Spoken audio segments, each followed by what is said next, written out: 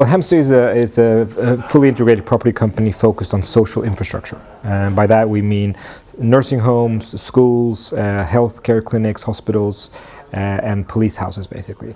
Everything that's needed basically for government and state to provide the community service that we expect as citizens. We're a Swedish company based in Stockholm. We're owned by the Swedish National Pension Fund, the third AP3 it's called.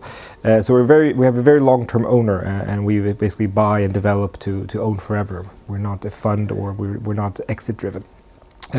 Today we have about 5.2 billion euros of assets that we own and manage in Sweden, Finland and Germany.